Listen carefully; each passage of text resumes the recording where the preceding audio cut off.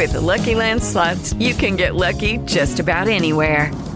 This is your captain speaking. We've got clear runway and the weather's fine, but we're just going to circle up here a while and get lucky.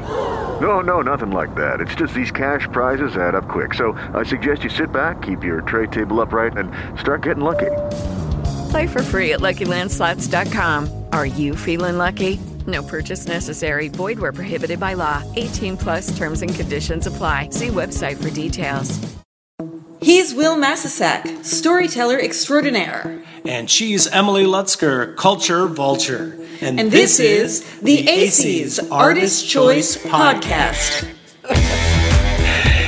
Hello and welcome to another edition of the podcast where we talk about films, film performances, artistic people, and the weird stuff that we think of when it comes to those things. And with me this time, for the first time this year on the podcast, is the co-founder of the Aceys Artist Choice organization. It's Emily Lutzker. Emily, how are you? I'm good. I'm really excited to talk about the films that have been nominated for this year's Aceys Awards. As am I. We have a couple of great guests coming up shortly, but the third annual Aceys nominations are out into the world. Can you believe it? Third year already. So exciting. And we've got 26 categories this year, full of nominees.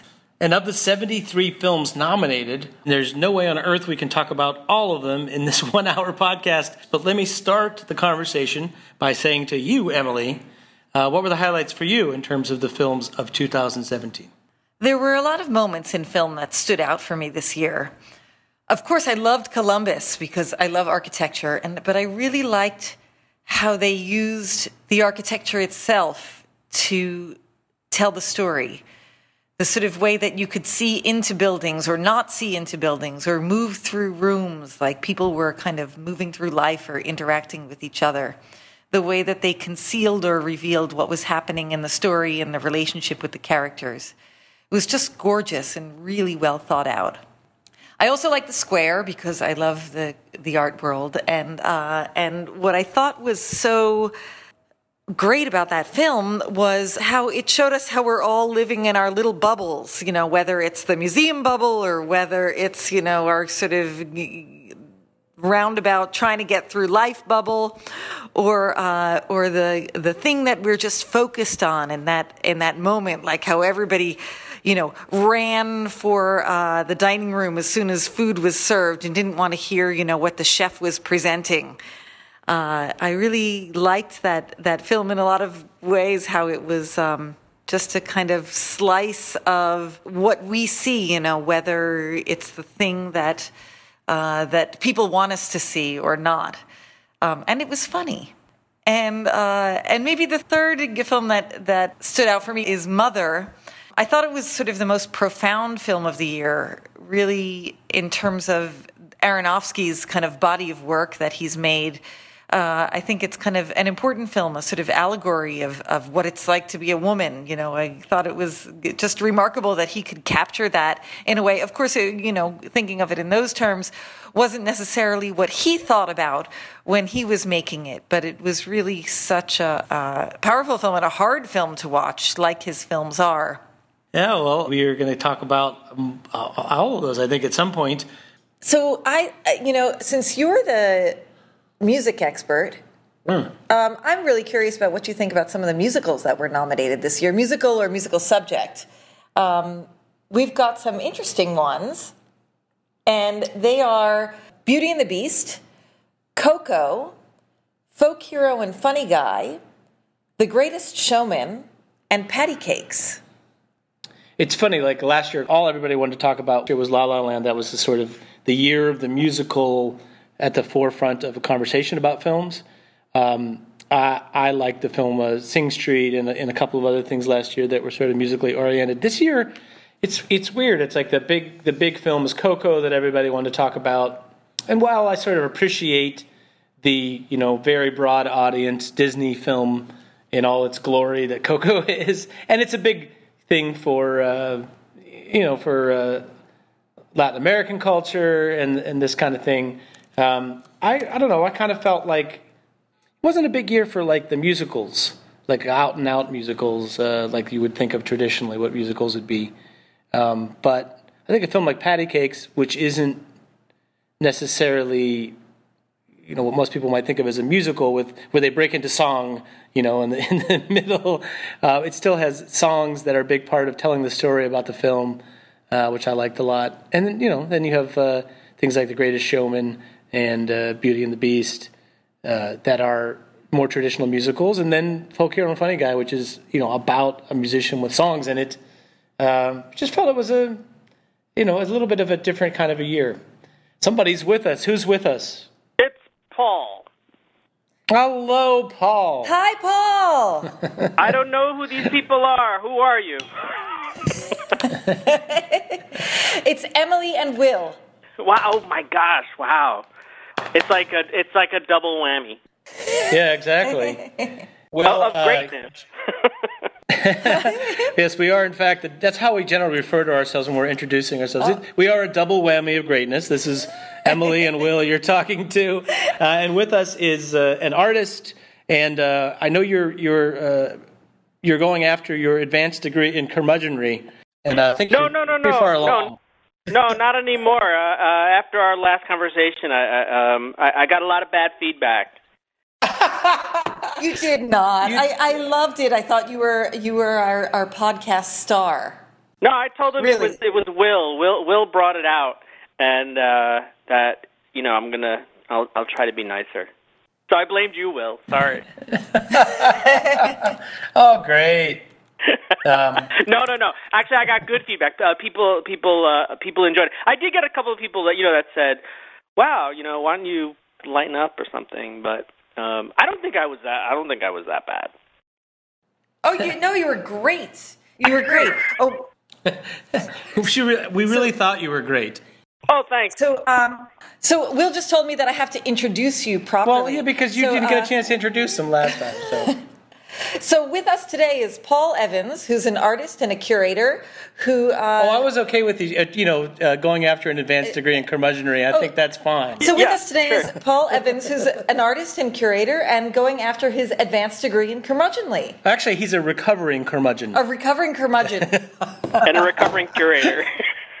Yeah, exactly. Well, now that you're recovering, Paul and I talked on episode 1 this season about things we hate about films, which turned out to be a really fun podcast conversation. But now we get down to the nominations and the things that are what people thought were the good things that might include some things we didn't like as well. But in general, I mean. I know you've had a chance to see what the results were of the nominations, and some films that we talked about: The Shape of Water, Get Out, I, Tonya, Call Me by Your Name, Phantom Thread. These were the films that got the most nominations. Shape of Water leading the way with 10 nominations, but Columbus, which is a film that not only you liked, but that I really liked. And I loved it. Did get 7 nominations as well. So it's sort of a mixture of what you might expect and what you might not expect.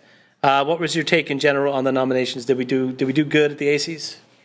Yeah, they were very, I don't want to say diverse, but, there was definitely some familiar, things.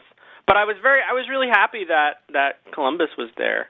And I think, your categories are good, meaning, like, you had one that was, like, obscure something or other, right? Or, like... Obscure. Yes, the obscure something or other category, which... Unappreciated, obscure, supporting something. We did a couple of things, I think, that were sort of... inspired, when we first imagined the Aceys. One of them is we decided not to have a separation between male and female. Nice. Why? In terms of acting awards. In terms of acting awards, why limit that? And we've got art house or limited release. So specifically things that were smaller films, that were smaller films, or because not sometimes seen as many people, they get just dwarfed by the larger films. And the other one, we combined short with experimental. You're probably the only people who do that. Yeah, it's like I feel like you'd have to have a special experimental film junkie people to be interested in that such a thing. But it was speaking of that category, it was sort of an interesting year for that. It was a year where I don't know. Did you see Rat Film or Manifesto or these things? No. So, Emily, tell us about Manifesto, because I know this is a film that you saw early on. It was part of an art installation. And I don't know where you saw it exactly and all that business, but... So I was lucky enough to see Manifesto in the original installation at the Park Avenue Armory in New York. So it was presented as an art exhibition, and it was amazing. Basically, it was, I believe... 8 screens that were going simultaneously with shorter pieces of the film that were timed so perfectly, and they were all featuring Cate Blanchett, and she was different characters reciting art manifestos over the years. So, and it's at one, at different points they would sync up and they would diverge, and then they would come back together. And that's a very sort of like art exhibit thing to do, right? So it's funny that they kind of turned it into a cinema experience. Right. So Julian Roosevelt, who was the creator of this, he then went and edited it down, and it was definitely at Sundance, and it was in a couple of theaters also released, as a feature length. And I wonder in a way like why he did that. That's sort of, if it was an art installation, why he went and made it into a feature length film. I have no idea, but it was. Probably to make some of the money back. Exactly. Maybe to make the money back, or maybe to qualify for the Aceys Awards. Maybe this is it. Yeah, exactly. And I was just going to say about Rat Film that it's it's sort of ostensibly a documentary, but it starts off with talking about the city and about the unseen parts of it, and and rats that are a live and living, vibrant part of the hidden part of the city. But it sort of goes all over the place. It's an interesting sort of adventure where it turns into experimental film just because it's hard to categorize exactly what it is. It reminds me a little in that way of Heart of a Dog, the Laurie Anderson film, where it's about a lot of stuff and covers a lot of ground, but it's just more like something you would go to Film Forum and see. It's just like this sort of weird experience without too many expectations. I think everything reminds you of Heart of a Dog. No, just Heart of a Dog and movies like it. Paul, what were you going to say? Sorry, I interrupted you. No, I was going to say I did remember hearing about Manifesto, and I guess when you have someone like Cate Blanchett in it, I guess it sort of behooves you to maybe have it go wide in terms of release. I don't know. If no one was in it and it was just a pure experimental film, it probably wouldn't have gotten any theater release. Yeah, probably more like some theater or distributor approached them and were like, hey, we could turn this into a thing. Yeah, exactly. Film Forum would show it in those places, and Anthology Film Archives and whatever. And there's nothing wrong with Cate Blanchett doing that. I don't know. But if it was good, then it doesn't matter, right? Exactly.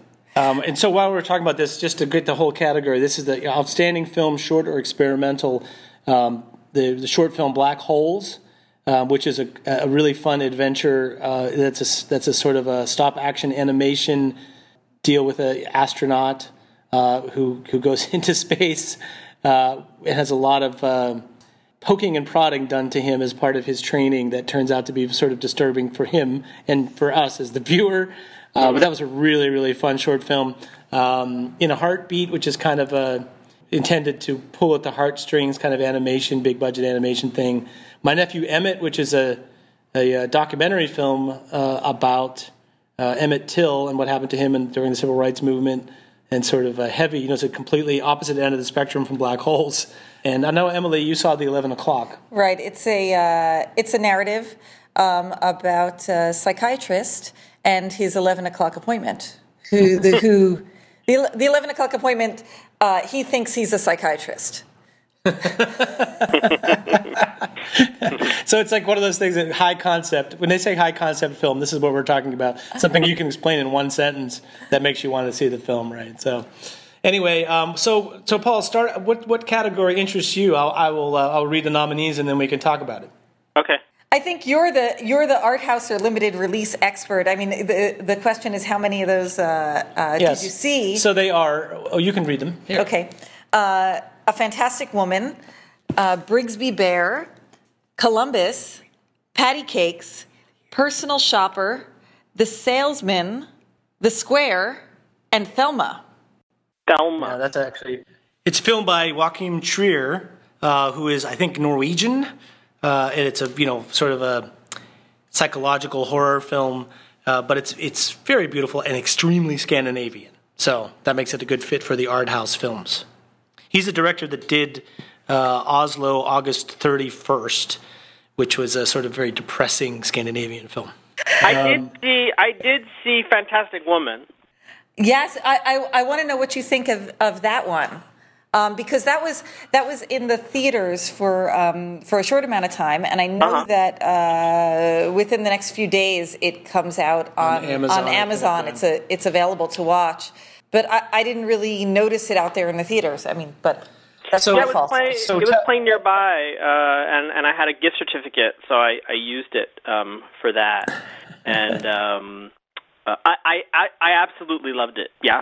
So tell us about it. It's a Chilean film, but I mean, some people are going to be familiar with it, but it's not that high profile here. Yeah, which is strange. It's a very slow film, right? What's it about?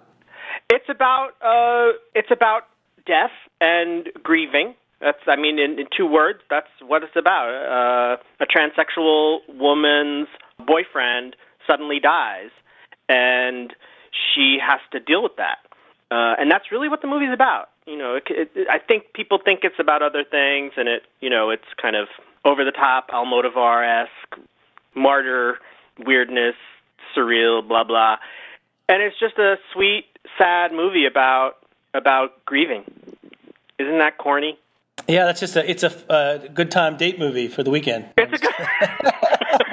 But it's actually, what I loved about it was, and this was something that kind of hit me afterwards, it was about, and I don't want to sound, like a cornball, but I am trying to change my ways. It was about the power of art. Can you believe I just said that? It's about the power of art. I know. Wow. I know. That was almost Disney out here. That was the cheesiest thing I think I've heard you say to this point. Yeah. Very possible. But it's really well done. It's again, it's slow. It's really nicely filmed, and it's one of those movies that kind of screws with your expectations as it's sort of progressing. You're not entirely sure where it's going to go. If it's going to be this kind of sob story, or if it's going to be about whatever. So I like that it kind of screwed with my expectations, which I think we touched on before. When we spoke. And I don't want to say, can I go off on a tangent? Please. Oh, sure. I noticed that, this is what I noticed about your awards. You singled out, or not you, but Melanie Lynskey was singled out for that movie she did on Netflix. Yeah, I don't feel at home in this world anymore. Yeah. Loved that film.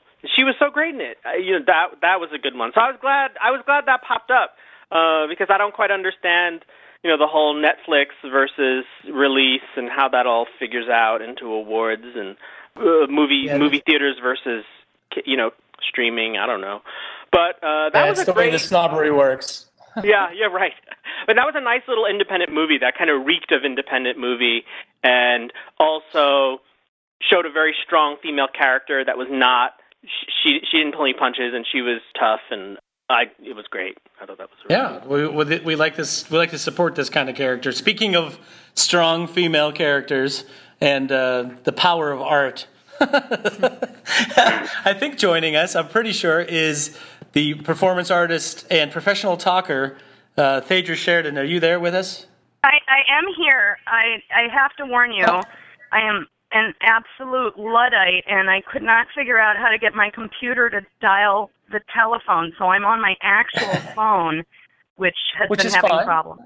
Which is the one that was having problems, exactly. Yeah, there might be some audio issues, which I apologize in advance for. I'm on my actual phone too, so it's okay. I'm more of a Luddite than you, and I don't know you. I don't know about that. So, Thadra, you're on with Paul Evans, who you might have heard on the podcast before, and with Emily Lutzker, recovering professional artist. We're all recovering from something. Paul is a recovering curmudgeon. Emily's a recovering artist. And what am I recovering? I'm recovering a sofa. I think, sometime later this week. Thadra, what are you recovering from? I don't know, just life, I think. You're recovering from trying to use your computer to make a phone call. Yeah, I really am, yeah. I mean, I've done it before. I don't know why it's not working this time, but I think I should have given myself an extra hour to get that set up before this. It could be. So we just got dabbling into some other questions about different things, but we have yet to hear from Thadra about what Thadra thinks about films this year. Tell me about something that you really liked or didn't like about movies this year, because it would be a great place to start. Something I really liked or didn't like. Well, I mean, I think there was a really great spectrum of stuff. There were certainly movies I very much didn't like this year, and several that I did. But I'm a big fan of when you go to a movie in the theater, I really enjoy the cheesy, obnoxious, gigantic movies. I have a friend that that's kind of an outing for us. So I was very excited that there was a John Wick 2, a Fast and Furious, and a XXX this year. So, I just wanted to get those movies in the conversation, just because they also out this year. Oh, no, I got to say, John Wick in the Keanu Reeves action film is like a guilty pleasure of mine, so I can relate to that. Absolutely. I think we counted the people he killed, and it was hard because there were foggy parts. So we were actually off by a couple, but we got pretty close. And it worked out to less than one a minute for the movie. I think out of those three films, unfortunately, maybe it's a disappointment to you. Only one of them was nominated for an Aceys Award, which is John Wick, which got a nomination for Outstanding Stunt Ensemble. Yeah, that's I know. For our conversation earlier. I assure you that I nominated all three, but I felt like for stunt ensemble, I would have probably gone for Fast and Furious or XXX. He punches a guy in the face with a motorcycle in that movie. I mean, not something you see every day, exactly. I will say this. This is a little piece of trivia for you, Thadra, and that is that although it didn't get John Wick 2 did not get a nomination for excellence in editing, the editor of John Wick 2 did get an excellence in editing nomination for Atomic Blonde, Elizabeth Rowland's daughter. So there's a little piece of John. At least you got a little recognition. I had a hard time with that movie. I just felt like it was... This is Atomic Blonde you're talking about. Yeah, Atomic Blonde.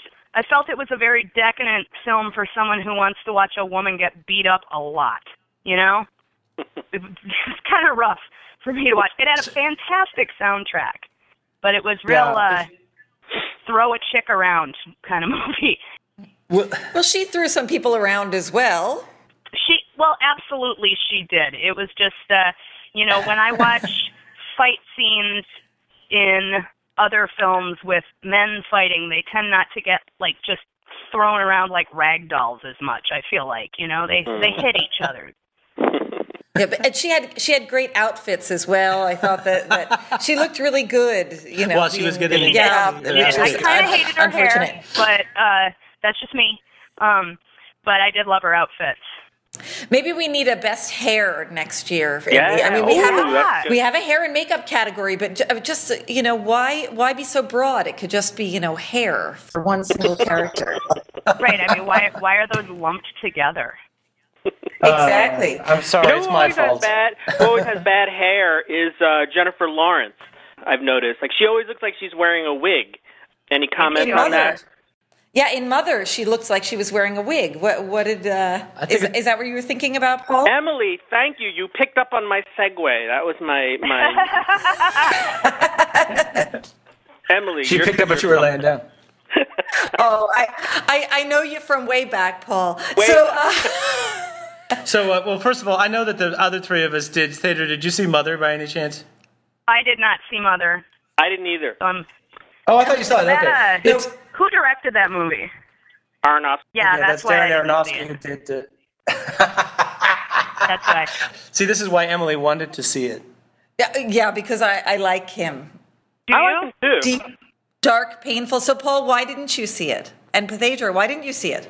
Well, I didn't see it because I sort of gave up on him. So after like Requiem for a Dream, I thought I don't really want to be put through anything, that brutal.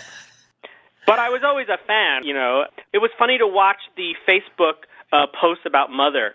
People were like, "Oh my God, this is," and then other people were just really violently opposed to it. And I thought, I don't even want to go there yet. So I'm just not ready. So that's my response. How about you, Thadra? I don't know, I'm just painting myself as the uber feminazi of the conversation here, but I really don't like that director, and I think that he really doesn't like women. Well, he really likes them when they're very brunette and from behind. But otherwise, his movies are really misogynist. I feel like him and the guy who directed Black Snake Moan and Hustle and Flow, both of them, I just don't watch anything they do because I just don't want to watch their female characters. Yeah, Black Snake Moan definitely falls in that category. I love Black Snake Moan. I love that movie. Yeah. But I have no opinion of the director. But I think the majority of these directors, you're correct. I think they are misogynist. Like, all of those Thomas Anderson, whatever, Pain movies. I think they're all misogynist. Yeah. Well, sometimes I can overlook it and just sort of appreciate whatever else they're doing. Yeah. There were things in Requiem for a Dream that I thought were very clever, but kind of after a while I just got tired of it, and I was like, I don't think I like you as a person, and so I kind of just don't want to watch your art anymore, And I think he sort of had that kind of, and I'm going into the New York zone, he had that sort of like, I went to NYU, haha, and I'm going to make a film, and it's going to fuck you up. And I remember seeing that movie, I think it was at the Angelica, and people were fainting. They were fainting during that movie. And I thought, wow, shit. Back in the day. I think there's something about him that's not quite right, and I think, his recent movies, he's going to that realm where it's like it's not about us anymore, and it's just about him. And So I kind of I think it was The Wrestler was my last one, and that was it. I didn't see Black Swan, and I didn't see Mother. It's just like... Well, it's funny that you sort of a good segue into the conversation about that, directors. This is something touched on one of the earlier podcasts this year, that directors is always working through the issues, and for some of them it's their issues with women, some of them it's issues with like their mother, some of them it's their issues with themselves that they're trying to figure out. And I think like Catherine Bigelow, who's nominated, in the Aceys for Excellence in Direction, I think Catherine Bigelow has issues with violence.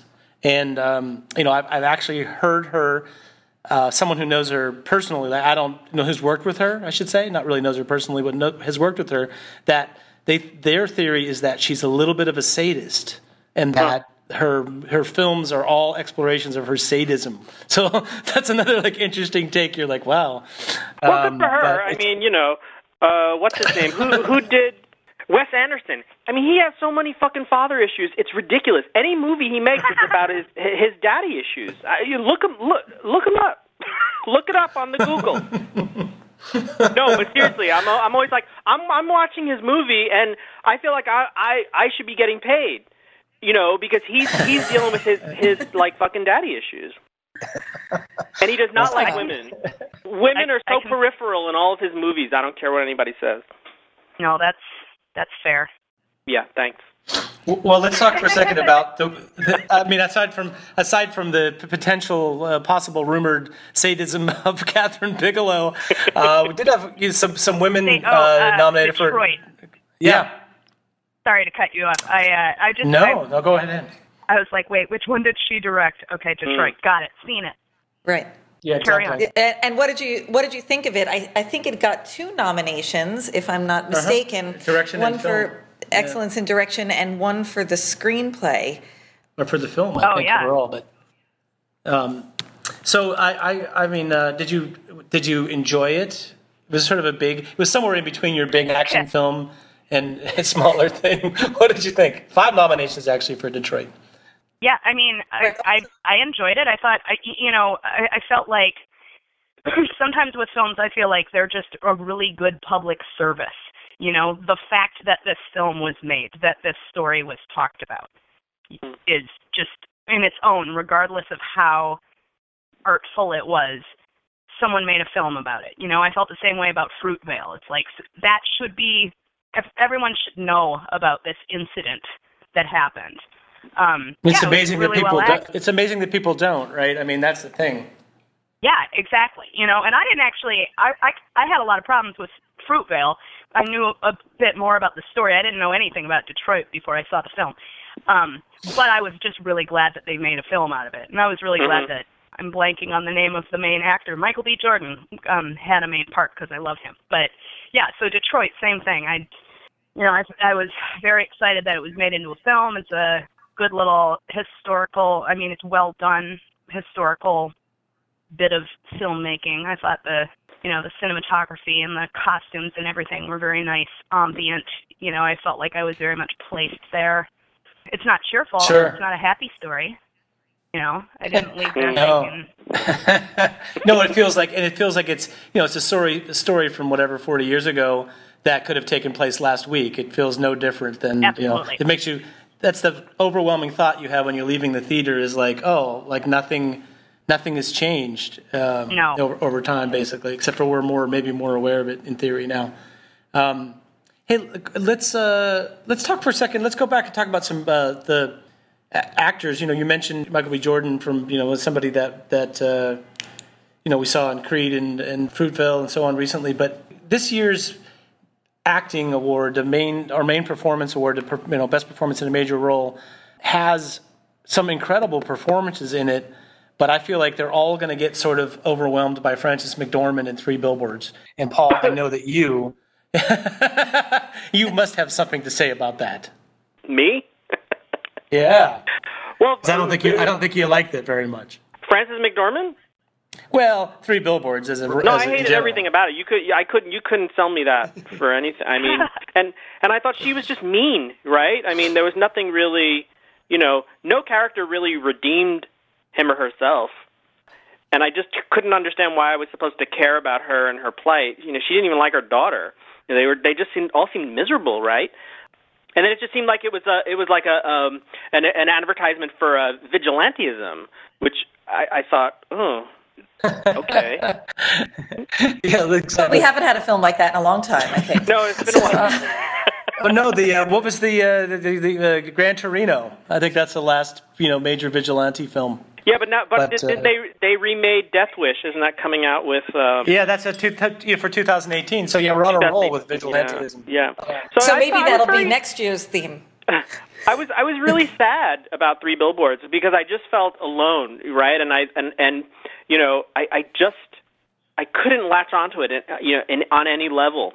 And I just walked away thinking that was just mean, and not in the way that I wanted, right? I like being depressed and sad after a movie, but I just couldn't get into it in any way. And I thought she was just I don't know. I think she wanted to play that character, and she did, but I don't know. I don't see what There's a lot. I think there's a lot of hurt in that character. Yeah, and I like that she looked real. That was good, And it certainly wasn't a glamorous role, and I respect that. But I like that you guys had the Brooklyn Prince from Florida Project. That was good. Yeah, I feel a little bad that we did not include in here Haley Lou Richardson from Columbus. I think that's probably one of the more notable snubs. Yeah, it's like we're getting to the point now in year 3 where we have snubs. So anyway, I know that. Paul, that you like Melanie Linsky. Thadra, what sort of any acting performances in any of the categories that really stood out to you this year? Yeah, absolutely. I did not see 3 Billboards. I love Frances McDormand, but that's fine. I was really, really impressed with Allison Janney in I, Tonya. I thought she was fantastic, and just so. I loved that movie very much. I have friends who thought it was glorifying domestic violence, which I can see where you would get that, but I think that it was just viewing a tragic childhood with a sense of humor, which is what a lot of people with tragic childhoods do. Yeah. Well, it's a slow motion, watching a car accident done in a humorous way, a darkly humorous way, right? I mean, it's how you process pain, you know. It's sort of a healthy coping mechanism, and so I thought it was presented fantastically. But I also was really impressed with Lakeith Stanfield in Get Out. I'm very excited that he made the ballot for that, because he was just trapped deep in there, and you could just see it in him the whole time. I remember walking from the theater remarking on him and how amazed I was by his performance. Yeah, he really was good. Yeah. Well, I was just going to say John Boyega was nominated for Best New or Overlooked Talent, and I had a little problem with that, because I was like, if you are the main character in Star Wars, you no longer qualify as overlooked. I don't know, because I would say that, what's her name from Star Wars, who's also nominated? Daisy Ridley. Daisy Ridley. That Daisy Ridley is still, people don't really know who she is. I mean, they're like, I recognize her. She's at that stage, as is John Boyega. But I still don't think they're at a stage where people... No, Will, we're old. Oh, we're old. The young people know who she is. The young people. To be fair, John Boyega is kind of all over the place, I feel like. And I love him. Attack the Block is my favorite Alien movie ever. But I feel like he's getting a lot of parts. I can't even think of anything else I've seen her in. She was in Murder on the Orient Express. Actually, she was great in it. Oh, let's see? I didn't see it. I didn't see that, and I'm not sure I want to. Do we need to see that, Will?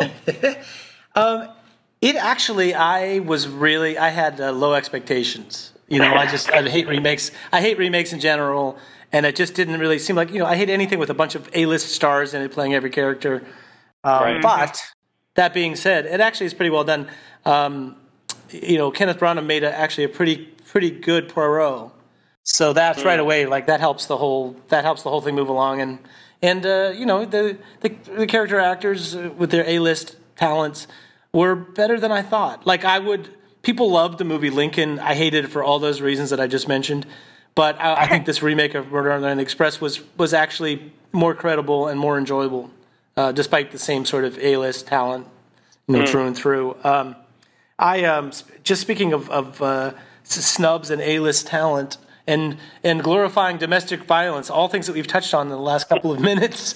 I know there was a snub for you, Thadra, in the performance, because I know that you liked Gary Oldman. You just like Gary Oldman. Yes, I was very surprised that he didn't make that ballot. I was going to bring that up. I mean, he was really, really good in that movie. Are you sure it just wasn't his makeup? Because that was extraordinary. The makeup was extraordinary, but I mean, even the way that he moved his mouth, like he restructured the way that he moved his facial muscles when he talked, and I thought he was. It's a very, very tiny moment in time. It was interesting. I'm not, a lot of the times with biopic films or historical films, I don't walk away thinking, wow, that was a great movie. I just feel like I saw a moment in time illustrated. But his performance stood out to me. I certainly wouldn't have voted for it as a best film, but I definitely would have voted for Gary Oldman if he'd been nominated for the Oscar, or for that actor. Sure. Fascinating. He was nominated for the Oscar and he did win. So he won. He won. Yeah, he's not completely snubbed. Poor guy. I mean, I wanted that guy. Poor guy is to settle for just the Oscar and not the AC, which is really, unfortunate. Well, it's lower reward. Last week, for no good reason, I had this memory thing where I remembered the movie Sid and Nancy, right? Great movie. Sure. Right, and he's amazing in it. But I was like, wow, what kind of fucked up world do we live in where he's winning Oscars for movies that you couldn't pay me to see, and Chloe Webb, who played Nancy, is nowhere. That's fucked up. What is she doing now? The mom on Shameless? She was the mother on Shameless. I think that was the last thing she did. Yeah. Yeah. And I thought, to me, her role, they were head to head in that movie, and it's just interesting to think how a male career goes versus a female career. Oh, absolutely. And it's cruel. really, and I think she's amazing, and I thought she was just so great in that. I thought, I got to look at his fucking prune face in a movie, and she's probably still auditioning for roles. It makes no sense. Well, she did Twins and Ghostbusters too, and I think that may have derailed her career a little bit. I mean, she was definitely more of one of those kind of eccentric actresses, which Hollywood probably just didn't know what to do with. But so what? Yeah. Right. She also did The Belly of an Architect, which is, Yeah. Well. Yeah. Like any of us has any idea what The Belly of an Architect is. Did either of you? You're basically proving what I've said wrong. So forget it. But that doesn't necessarily completely fault her for all of those script choices. Those could have been like what she got, and that would. Oh no, it definitely right. is. It's not like there's a big clamor when for the women perceived as being not quite able to carry a picture what they get offered, and then as they age, those offers get worse and worse. It's right. really terrible. And I mean, we've discussed this before. Chloe Webb isn't the most conventionally, societally, media beautiful woman. I mean, she's a very pretty lady, but she's got a very specific look and a specific voice, and you can get away with that when you're a guy. Sure. You can be funny looking and get all sorts of main parts. But not that she's funny looking, but No, you're right. I see a lot of films with my mom, and she's constantly pointing out to me, you would never see someone that ugly as a female role, But you mean in terms of men? In terms of men, yeah. So totally, absolutely. Yeah. Well, that's what I said about Gary Oldman. Gary Oldman isn't like a total classic looker himself. No. But he gets all kinds of parts. All kinds of parts. Yeah. And she should have been that same sort of character actress, which she was. She was essentially a supporting character actress, which is great. Those are my favorite kind of actors, the small, like, Ned Beatty, whatever, Lee Grant. Like, those are my favorite kind of, like, actors, those little guys that pop up everywhere. And you're like, oh, my God, that's amazing. But... No, I love the character actors. So, and Thadra, this is totally interesting that you go see movies with your mom, since I think that this year's, Aceys, Oscars, films in general, is the year of the mother-daughter film. Like, it was surprising to me. Like, there's so many movies that are about the mother-daughter relationship. Lady Bird, I, Tonya, Columbus, The Florida Project, 3 Billboards, and Patty Billboards, Patty Cakes. Yeah. None of which I saw with my mom. Wow. Are you? By the way, this is a segue. I mean, just as an aside, is there stuff that you're afraid to see with your mom? Is she that kind of mom? Oh no. We'll see. We went and saw it. We saw Get Out. We just went and saw Black Panther. We see all sorts of stuff. Oh, nice. Well, because my parents, like, they insisted on taking me to see Young Frankenstein at the drive-in back in the day, and they cussed and made faces every time someone swore in the film. Wait, wow! I could be that. It was not, and I was dying. I was just like, I thought it was the most hilarious thing, but I felt compelled not to laugh during it. But anyway, my parents, they stopped going to theaters after The Exorcist because they were so upset that she vomited on the pre. Wow. So I was like, that was a long time ago. That was a long time ago. Yeah, I mean, anyways, like with film choices with mom, it really doesn't actually factor in whether, I mean, mom will see anything, it's fine, but I like to, if I'm going to, I only have so many moments that I can go see movies in the theater, and if I'm going to, I tend to go for films that I expect to be a spectacle, because I can watch something later on my computer or my television, that isn't going to be big, and so that's why I would go see it or John Wick or something like that. Sure. Which mom saw John Wick with me as well, but because it's going to be big, and much more fun to watch in the theaters.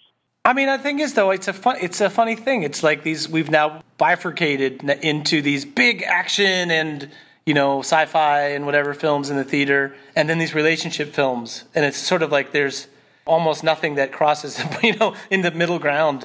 But it was a sort of like I don't know where we're headed in regards to that. Like, are we going to end up with only all the low budget films will be like these relationship films, and all of the big budget films will be John Wick? Like, I'm not sure. Well, I hope not. Like I was thinking about something like Columbus, where it was so beautiful. And it's such a shame if we're all reduced to seeing it, on television or worse, like on a tablet in bed, or on the airplane, or on the airplane, something like that. Some of these sort of real, kind of beautiful visions. Like I agree. Like I want to see like something that's gorgeous to look at, like on a big screen, or great to listen to.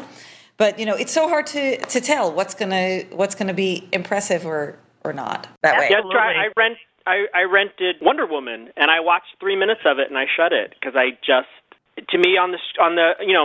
have a good sized television, but wow, I thought this was a movie I should have seen in the theater, and maybe one day I will. You really failed women everywhere by not seeing it. Really, you didn't miss anything. Oh my goodness! Your mom's dying to see it, so you should talk to her about this. I don't think she is. I don't really picture that as a feminist manifesto type of film. It's just a film about a female superhero. Right. Well, I think Wonder Woman, the character as she was written, 60, 70 years ago, I think that was the feminist manifesto, not that the film did anything to really further that. Yeah. Oh, well. I mean, they tried. It was very cool that all these theaters all over the U.S. did this. They'd have ladies' night, and then there was a whole thing with the Alamo Draft House in Austin. Did you guys hear about this? Mm-mm. Where they had a women's screening, and then all of these men just lost it, like all these men's rights activists, and just flooded them with comments about how discriminatory it was to have this ladies' night. And then the Alamo Draft House, just whoever their social media manager person was just on point. I mean, I probably read 300 comments just because they were so funny, the way they were responding to these dudes. But that was the whole thing. Every night is men's night. Yeah. Well, there was a theater in San Francisco, same thing, and it got all this slack. Like, oh my God, it's so horrible. There's this one night that you're not specifically invited to this movie. Like, right. You were gonna go anyway. Yeah. Bigger picture. Yeah. Well, ladies and gents, probably have to maybe have a conversation about just a couple more categories for time. We could do this all day, I'm sure. But just talk for a second. I don't know. What do you think? You name a category, Emily, because this is your... I don't know. I'm just thinking about, like, what was my favorite movie of the year? Yeah, that's probably a good place to go. It's not necessarily the best. What was your favorite? My favorite... I don't know. Like, okay, so I loved Mother just as a because it's crazy. Because it's crazy. I mean, and also I didn't think it was misogynist at all. I actually felt like it really told an allegorical story of the plight of womanhood in like a truthful and awful way. Like I thought it was really good. But I don't want to watch it again, so I wouldn't say that it was my favorite movie of the year. Right. But so I think like what movie do I want to like stay with me? I mean, I loved I, Tonya. I loved the pace of it. That mother-daughter relationship is interesting, and I don't think it glorifies. Honestly, I don't think it glorifies much of anything, But it was great entertainment. I do feel like it was meaningful in a way that it demonstrated that you had this preconceived idea about what you know about your image of Tonya Harding. That was so manipulated by the press and the coverage of the sport and the people involved in the sport.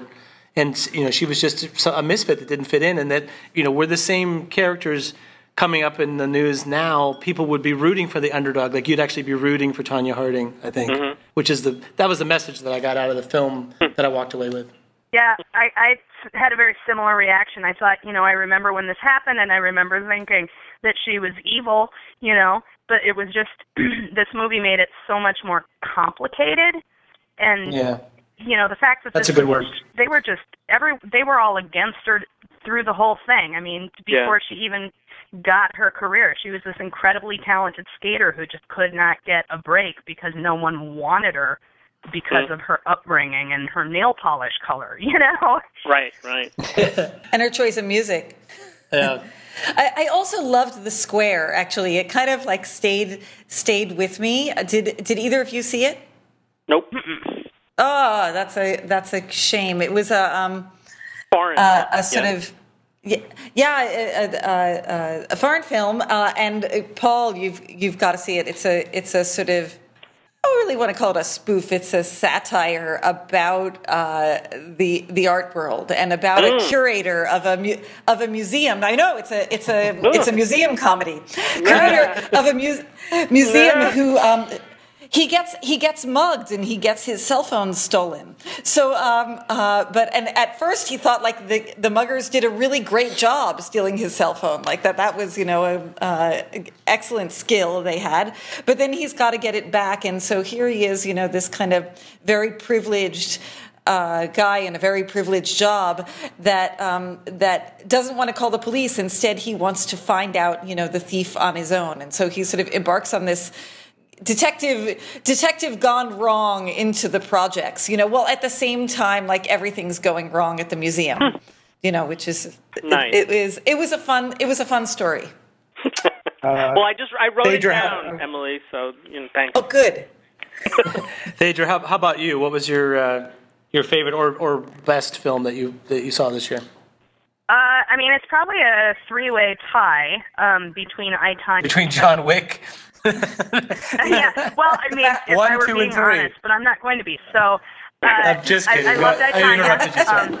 I'll throw in another little lady comment, which when I was watching I, Tonya, the one thing I thought critical was I don't remember them wearing such thongy costumes. And then at the end of the film, they show footage of actual Tonya Harding skating, and I thought, oh, it's because they didn't. So they sexied their costumes up for the show. But there were several points in that film where I would turn to my friend who's my age and say, no one wore jeans that tight, right. or something. Right. But otherwise, I loved it. I loved Get Out. It was such a fresh idea. And so well acted and just great. Very entertaining, and I loved The Shape of Water. I know it won the Oscar, but I was really impressed by the setting of that film. It's set in the 50s. They do all of this stuff with costume and furniture and what shows you see on TV and how the advertising art world works, but they also add the racism and misogyny, and those are part of the backdrop that they paint to tell the story, not the story, which I was very impressed with. Right. I mean, in essence, it's a story about racism anyway. I mean, that's kind of what it is. Yeah, absolutely. Don't you think? Yeah. Absolutely. But just for the sort of, if you're looking at it in a more, I guess, shallow way, and just sort of for the straight narrative, it's all of those moments where he would just say the most evil things to the women and about black people, and when the artist he changed the channel because he didn't want to watch the race riots. They're just depressing, and I just thought it was really like simple little details that I don't tend to see. I watch something set in the 50s. They're like, yeah, and they wore this, and their hair looked like this, and this is the color their cars were. But they don't really include that kind of stuff in just the environment of the film. Yeah, that's very, very well said. I think I agree with you that Get Out, like, it's the concept of it that's really, not to say that anything else wasn't good or well done, but the concept Stepford of Wives. It was the Stepford Wives. Hello, yeah, but it was. He said it though. He did give the Stepford Wives credit, but still at the end of the day, Get Out was like a ton of fun, and I loved it. Yeah. And I can't say a bad thing about that movie. But did it deserve Oscar nominations? Probably not. Should it have won? Definitely. Yeah. But it was a good it was a good genre film, and he copied he did what I said. He took the template that already exists and just copied it. It's like, don't do this because that'll make a bad movie. Do this and it'll creep everyone out. And, I think it was very succinct and creepy, and I loved it. Some of the other films mentioned I really enjoyed. Just honorable mention to Brigsby Bear. That's a movie that is just very sort of charming, and it's sort of about childhood dreams as hanging on to them as an adult. It's got a lot of complicated things in it, but just the concept of that. It's the one where the kid grows up to be 30-something, and he's still watching this children's television show, and he's like writing about it online. He's like the head of the people trying to figure out what the show means, and it's cataloging its universe. And there's people like this, of course, with every show, except for this show. He's the only audience because he's been held captive since he was a small child, and the show is produced by his parents specifically for him. So he's the only person in the world that knows this show and has a love for it. And so a lot of stuff happens in the film, but basically, he turns that situation into the show is more important to him than having been kidnapped, basically. So that's an interesting one, well worth seeing. And I loved Columbus. Columbus is, to me, it's the most beautiful film that I saw this year, and the pacing is so slow and in a beautiful way where they're not in a hurry to do anything, but yet it allows the relationships with not only between the people, but between the people and architecture, because the architecture of the modernist architecture of the city has a lot to do with the relationships, and they really integrate it. It's not just a backdrop; it becomes a real important part of the story. Yeah, I loved all that about it. But it's still for me, I, Tonya, is like everything a movie should be, in the sense that all the pieces are great and they all fit together and work together to tell you the story in a really unexpected way. I mean, part of that is that I had an expectation that I knew about the story before I saw it, and 15 minutes into the movie, I realized that it wasn't going to be just this romp making fun of Tonya Harding, but instead, turned into a really powerful thing with great acting and camera work inside these. When they're fighting or skating, it's like the camera work just takes you into the film, and then you're still left really feeling for the characters. Can't say enough good things about it. I'm really ashamed with the Academy, who just refuses to nominate anything that's seen as a comedy for its serious awards. It's so rare, and it's such a shame. I think so. What's the difference in budget between something like I, Tonya and Columbus? It's got to be, I, Tonya has to be 10 times the budget. Yeah, but I bet you most of the extra budget went into the music. Yeah. And the star, music and the star. You get stars that are more expensive, and you get a jukebox movie like that where they have 25 songs that they had to pay for, big money. Yep. That's amazingly enough. That's where the budget goes. The shooting of it is the same. I also thought Columbus was remarkable because it's a directorial debut. His first film. That's his first film, and it's gorgeous. It's amazing. I'd like to say, I totally forgot about I Don't Feel at Home in This World Anymore. So thanks to you guys and the Aceys, I remembered it. And so that was a really great film for me, and one that I watched twice, which I never do.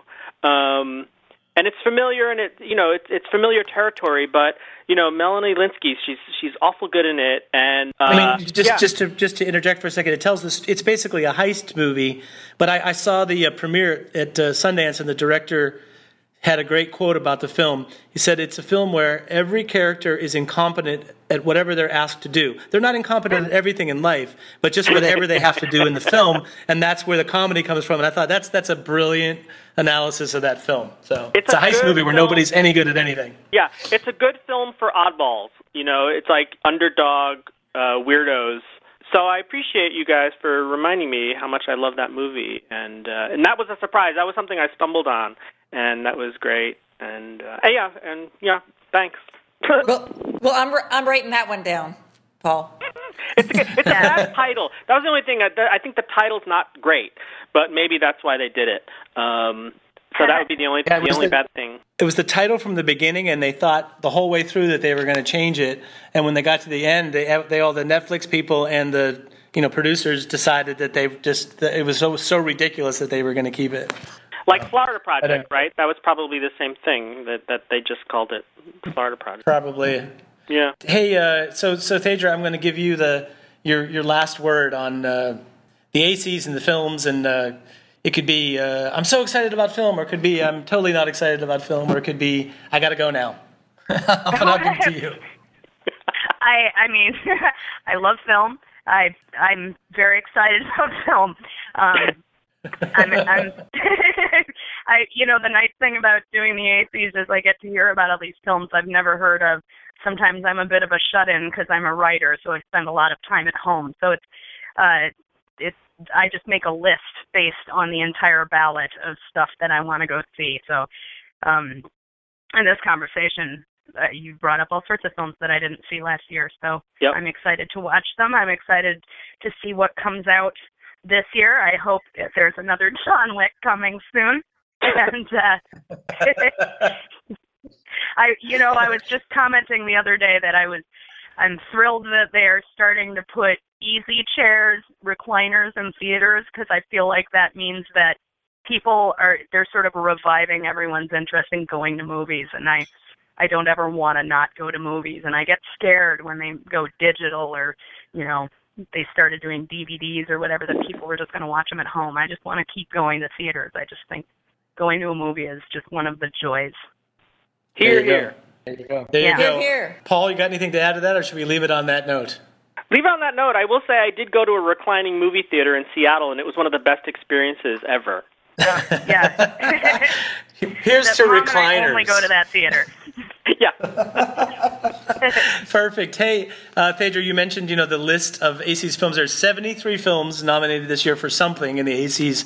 And because we know that it becomes people's list for things to see, we made a nice spreadsheet that has all the films listed, and it tells you what they're nominated for, and it shows you trailer links for them, and also where you can watch them, because almost all of them are available in some way online, if not in the theater. And so that's something to look for at the Aceys.org. That'll be on our front page there shortly.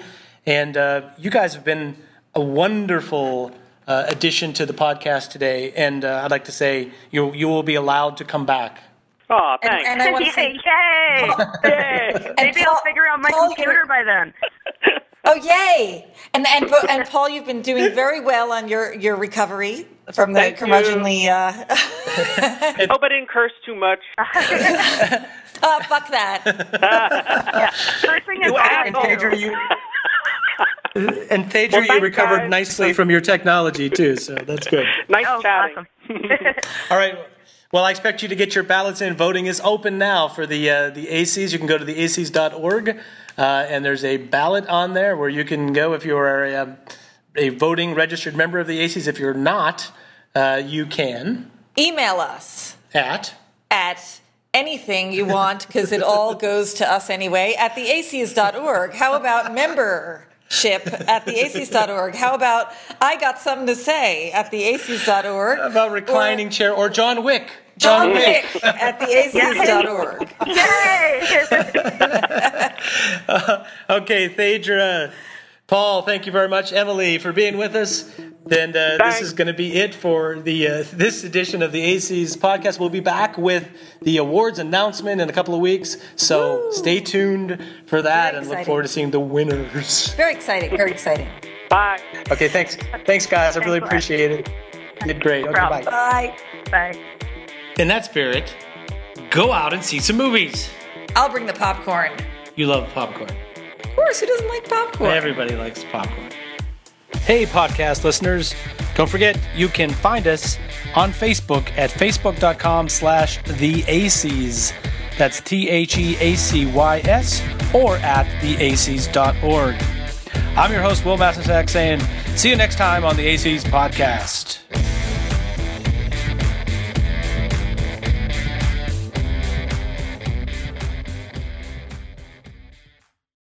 With the Lucky Land Slots, you can get lucky just about anywhere. This is your captain speaking. We've got clear runway and the weather's fine, but we're just going to circle up here a while and get lucky. No, nothing like that. It's just these cash prizes add up quick. So I suggest you sit back, keep your tray table upright, and start getting lucky. Play for free at LuckyLandSlots.com. Are you feeling lucky? No purchase necessary. Void where prohibited by law. 18 plus terms and conditions apply. See website for details.